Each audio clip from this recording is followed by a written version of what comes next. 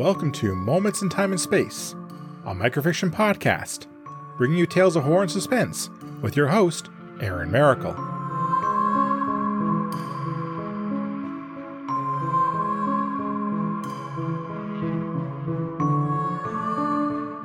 Hello everyone. Sitting on a porch with a libation in your hand makes for a perfect summer's day. Many wish those days would last forever, but that is not how life works. The day was warm, and the sun was shining brightly. Elaine sat on her porch, enjoying a worn paperback about romantic pirates.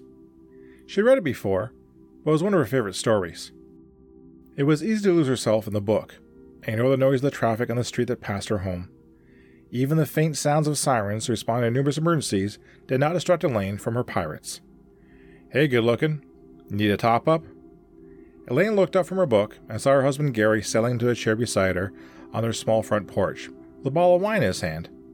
He brushed back the wisp of snow-white hair from his face as he offered the bottle to his wife. She put her book down on the rusty table beside her, careful to mark her place with an old playing card before taking the bottle from Gary. The pirates would have to wait. "Did I miss anything?" Gary asked. Elaine shook her head. "Not really. The Thompsons got into a shouting match with the Carsons over a blocked driveway, but they settled it quick." Gary turned his gaze out to the street and shook his head at what he saw. Both lanes were jam-packed with vehicles of all types, lined up bumper to bumper and moving inches at a time. The occasional horn blared to emphasize the impatience among the drivers.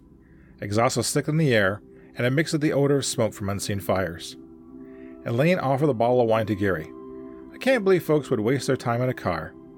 Gary took the bottle and poured himself a tall glass. "Seems like a dumb thing to do. There are a lot better ways to enjoy the day."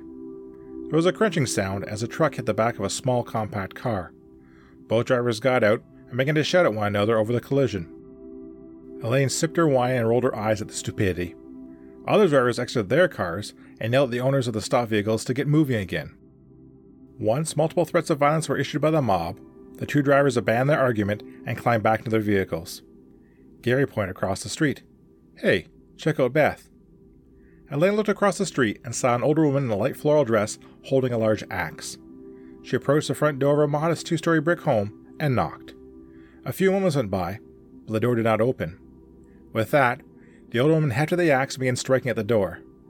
Gary took a long sip of his wine and smacked his lips when he finished. "Isn't that Valerie's house?" "Yep. Looks like Beth is doing a little looting," Elaine said, and she picked up her book. "Good for her.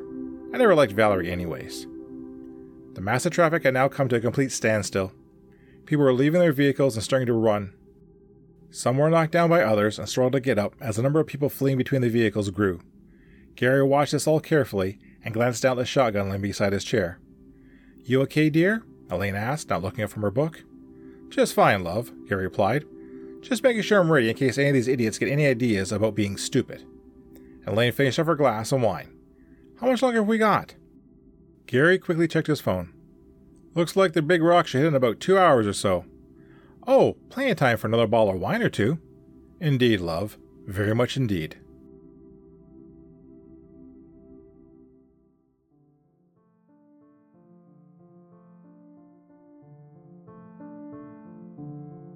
Last call for alcohol. Thank you for listening. If you like what you heard, please subscribe to the podcast and leave a review. You can also follow me on Twitter and Moments in TAS. Feel free to recommend this podcast to others and help it grow. The opening and closing theme is Creepy Night by Daniel Carlton. Until next time, be safe, be smart, and be well. See you soon.